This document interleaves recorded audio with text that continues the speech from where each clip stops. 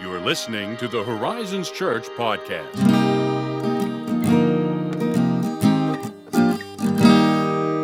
Oh.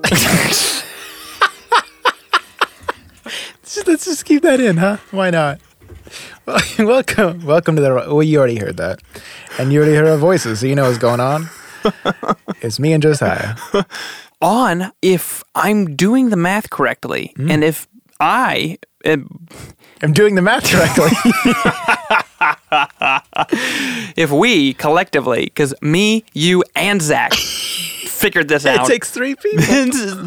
Not counting the trailer. Right. This is the 52nd episode. Yeah. Which means we've been at this for 1 year. 1 year. Yeah. It's been wonderful. It has been. I was going to look for a different adjective, but really, it's just been wonderful. It has been. It has been one of my favorite things in any given week. It's been fun to do. It's been fun to see, people's reaction to it. I'm super grateful that we get to do it. Yeah. Learned a lot. Yeah. Gotten to talk to some cool people. It's going to be another great year. We already got some great we do. interviews lined up for the coming months. That is super exciting. It's going to be fun. Yeah. It's going to be awesome. So we're excited for another year. And somewhere in there, we're going to have our 100th episode. Oh, boy. Going to need to only gets pull better out all from the here. stops for that. So, yeah. But today, for this 52nd episode, we're back in the creative commentary, and we're heading back. We are taking it back to the book of Judges. Yes, we are. Finished up because we did Joshua. Yeah. We're all the way up through Genesis, Exodus, Leviticus, Numbers, Deuteronomy, Joshua.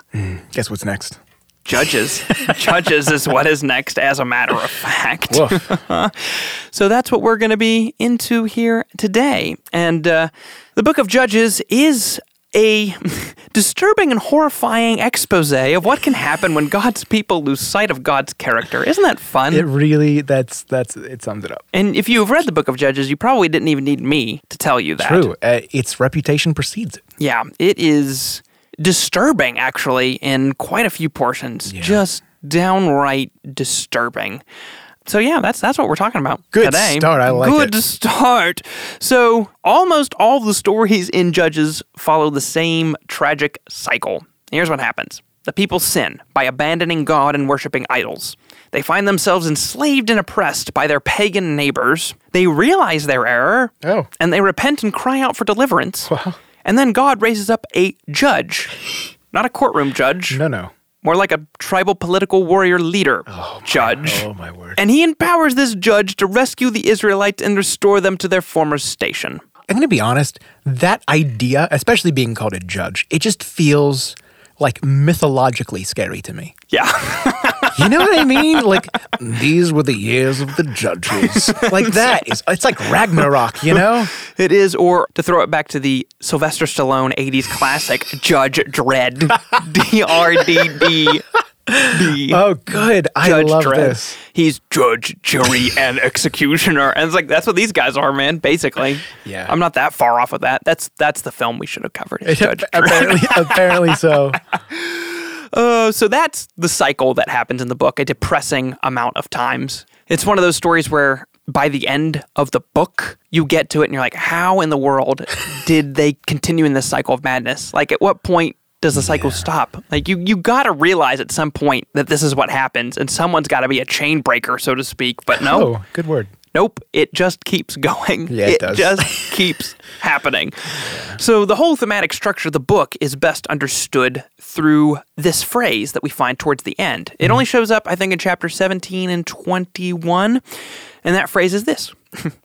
In those days, Israel had no king, and everyone did what was right in their own eyes. Oh, boy. So you remember, at the conclusion of Joshua, he doesn't really appoint a successor. Yeah, we kind of teased that a bit. Yeah, a little bit problematic. He does call the Israelites to remember God's covenant. Oh, that's nice. To keep God's commands. Good sentiments, good thoughts, good words, good deeds. Indeed.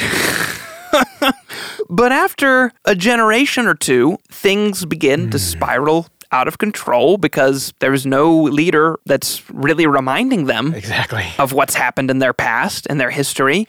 And so finally it gets to the point where everyone just starts doing what is right in their own eyes and they sort of become a law unto themselves. Oh boy. Yeah. Now, that is something we see very clearly played out in the film Blue Ruin. The idea, the very thought of doing what's right in your own eyes, especially in terms of the law, it gets murky, right? Yeah. Because theoretically, there's room for people to make the right decisions. Yes. Just the gut decision to, like, not take someone's life. Yeah. Here's the thing, though. People, we make mistakes, and our tempers get the better of us. And I mean, especially where the law is concerned, it gets very dangerous. Yes. Dangerous territory. And how that plays out is something, well, it's something we will talk about shortly. Ah, yes, giving us the little nod there, I see. Yeah. And those are good points. And unfortunately, on that note, this book, the Book of Judges, keeps careening toward Oh, good. destruction and tragedy, much like a Mack truck whose brakes have gone out while it's traveling down a steep mountain highway. It's just a very specific image. I was very excited for you to deliver this very specific I was very married to it. So that's what happens. It's total chaos and catastrophe. And not only do the people keep going back to their idol worship after they've been delivered, but also each of the successive judges goes from bad to worse. So there's a theme. Yes. Oh, how not nice. only do the people just keep spiraling into utter madness, but the judges progressively, they're pretty good. Oh, okay. And then by the end of the Book of Judges, it's a crapshoot. It is horrible. Oh, my goodness.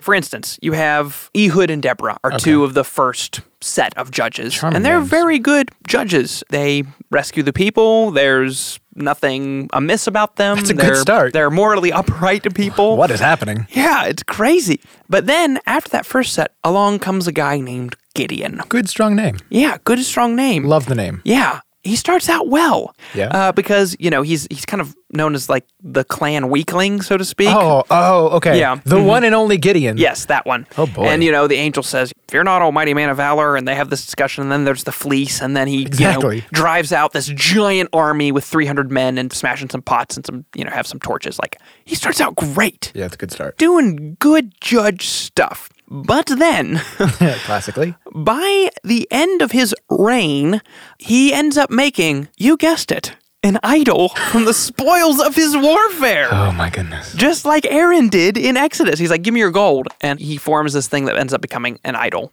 Yeah, it's like, I can just picture it. You know what I mean? Like, he's done really well for himself. Many accolades. Yes. Much clout. And he's like, Yes. yeah, you know what we should do with that gold? How about a calf? just what about a calf? Hear me out. They did it before. There's precedent.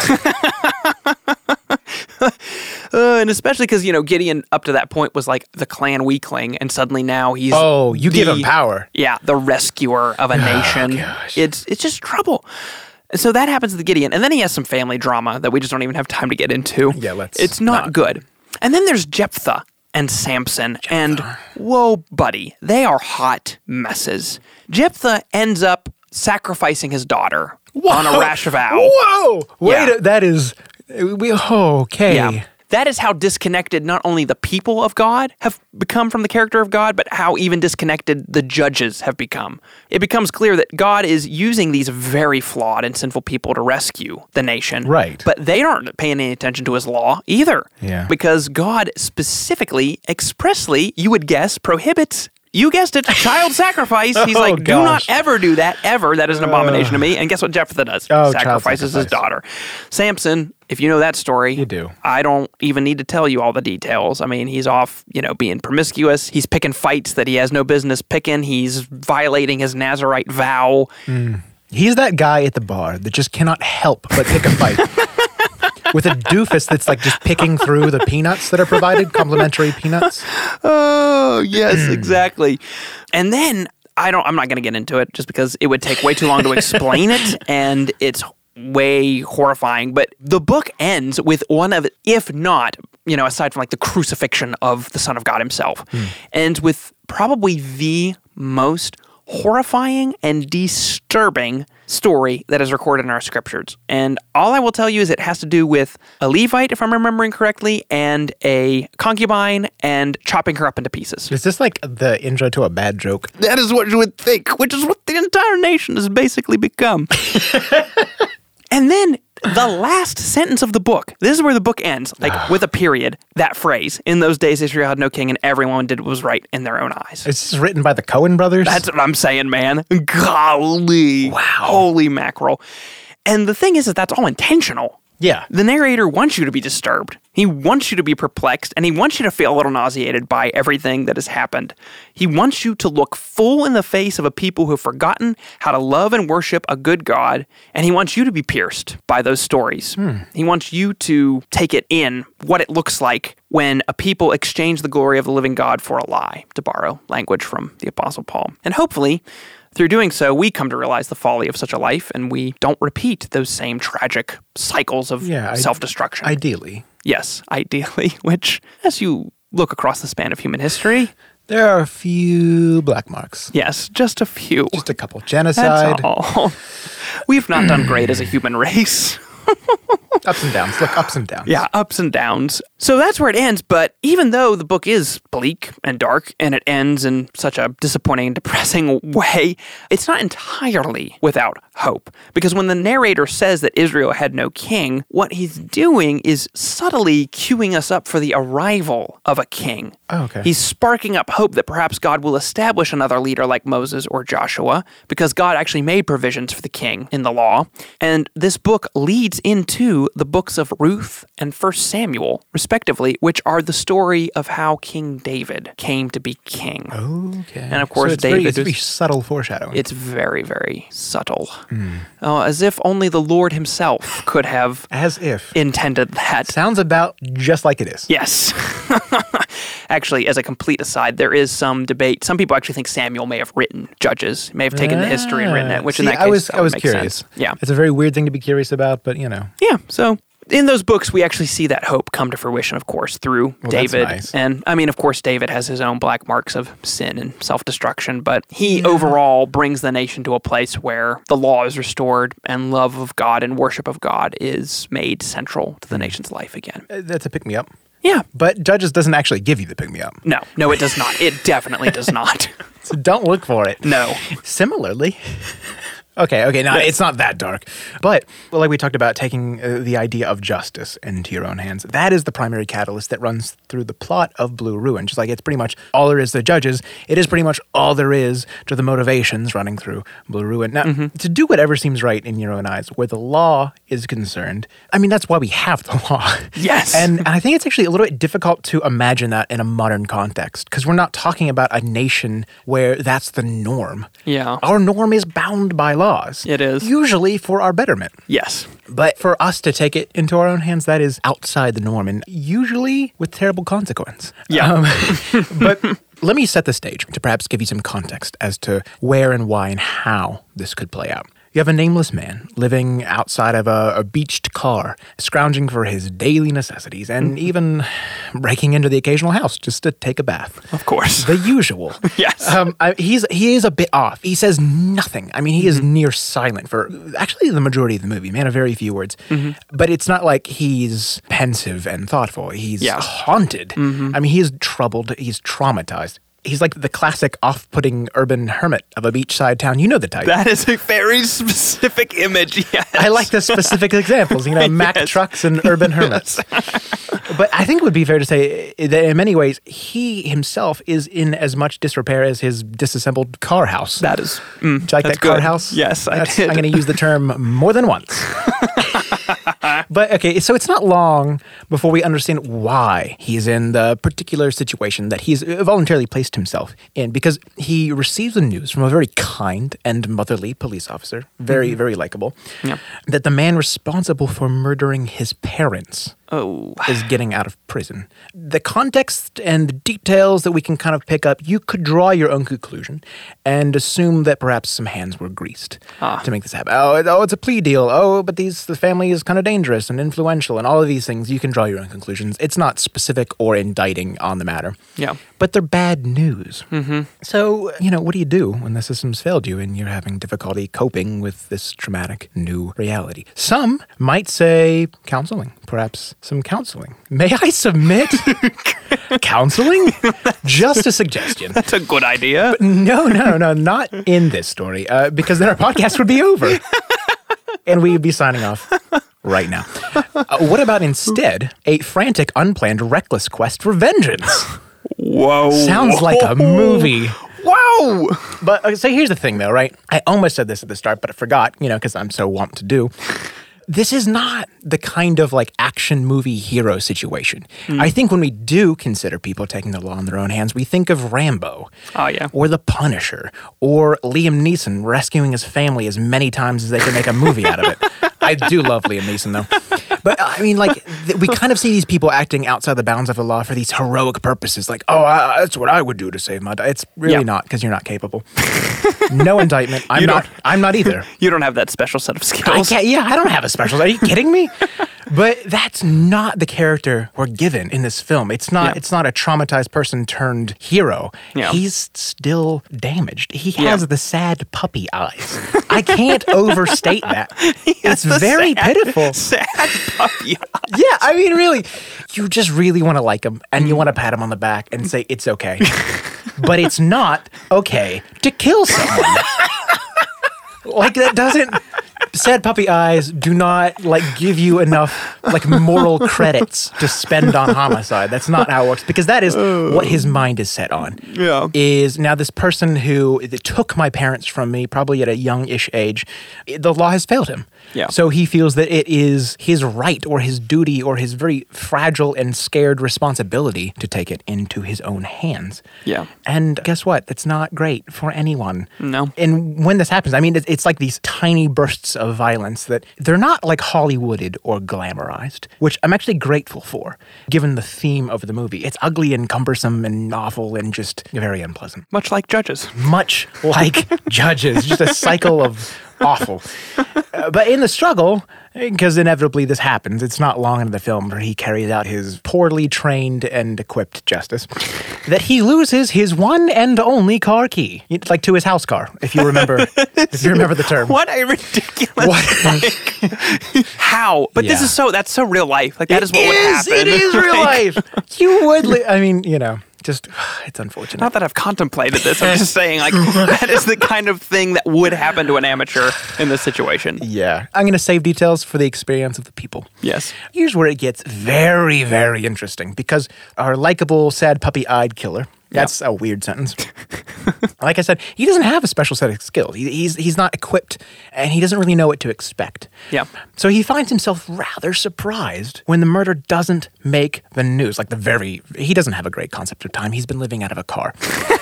But he's surprised to not see it on the news the very next day. Like, this grisly murder of retribution. Yes. However, that surprise very quickly turns to dread when he understands why.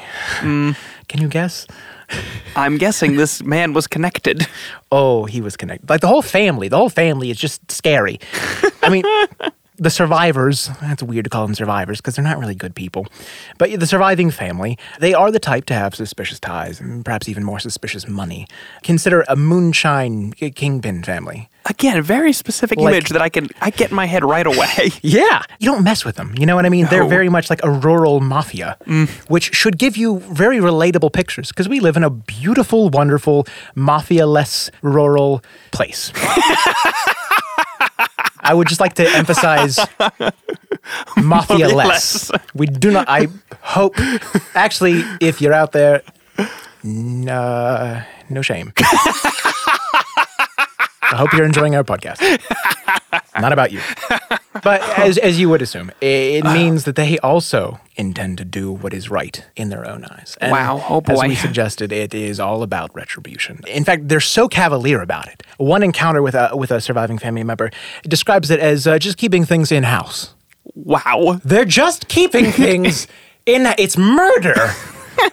They're just keeping a murder feud in the house. This is like modern Hatfields and McCoys, except sad. Like, it becomes this backwoods war. And something you described at the very top of the episode, a tragic cycle, is what it devolves into. And I don't want to actually spoil anything too sensitive because you may find that not everything is as it appears. But how true to life is that? Yeah. Especially where justice is concerned. There's a reason that we have the laws that we do. Yes. But when not just one person, but both sides decide to take it in their own hands, oh man, it is a descent into madness. You don't even need whole nations to do it. You don't need need whole nations. You don't need whole nations to fall into this absolute anarchy to have tragedy. No. Just one person deciding, I'm going to kill them. Yeah. Oh boy. That's Yeah. all it takes. It's not great. It's not great. But it's quite a ride. I say that it's a very well-produced, beautiful film, like just visually beautifully shot. Yeah. To tell this very kind of dark and troubling story, but Yeah. it's also, in many ways, it's kind of a warning sign. In many ways, like kind of how Judges, reading it so many centuries later, is kind of a unique warning sign. Very true. It's quite a ride. Do you have any final thoughts, comments? Okay, so this is a bit off topic. No, go for it. I mean, it's on topic, but it's a little bit disjointed from the linear theme that we're describing. Yes. But I think it's actually a little bit poignant because this doesn't completely take place inside of a vacuum. I mean, it is the modern day in which it's set. Yeah. And we get this kind of quiet, private little moment in the film where it's just after he's committed the murder, unfortunately. But we get a glimpse of what could have been if he had chosen to not go through with it, because he meets with his estranged sister. Yeah. And she already has heard the news of the release, not the subsequent murder that has been kept under wraps. Oh, yes. She's heard that this person has been released, and, just through traditional legal means, she's been informed, and there's like a restraining order, for her benefit. And of course it's sad. There are certainly real people right now who are in similar circumstances who have lost someone by the hands of another, and that person, for whatever circumstance, for whatever reasons, they get out. It's a troubling thing to have to cope with because it feels like justice, you've been robbed of it. Yeah. But it doesn't mean you take things in your own hands. And clearly, even though she's hurt, they're having this kind of quiet discussion in an awkward little diner. It's quiet and it's just so not violent, of how people can cope and can deal with this without going to such violent extremes. Yeah. Even in cases, that, of course, that go beyond loss and murder. Yeah. It's not taking it in your own hands, and especially this way is just not the answer. Yeah. Even when you're reading, say, Deuteronomy or Exodus, any of those books before Judges, Joshua even. Yeah, you have the especially same Joshua. thing. You have this picture of this is what life is going to be like. Here's what it Yes. could be if we keep on the right path. But then you see that things have been done and they cannot be undone now. Exactly. And this is what life looks like in those moments. And thankfully for the Christian, there's forgiveness and there's cleansing of sin. But even then, there are still there are consequences. consequences. And Within and fallout. without the law, there are consequences. Yeah. Just natural fallout of Yes. your actions, as well as what our law does have to say about. Life. That's a whole other thing. Yeah. It's good stuff. It is. It Good really content. is good. I've probably watched this movie about 7 or 8 times. It's a good movie. It is a man. good one. 10 out of 10 recommend even. Great director. Great Yeah. director. Well done. Well done.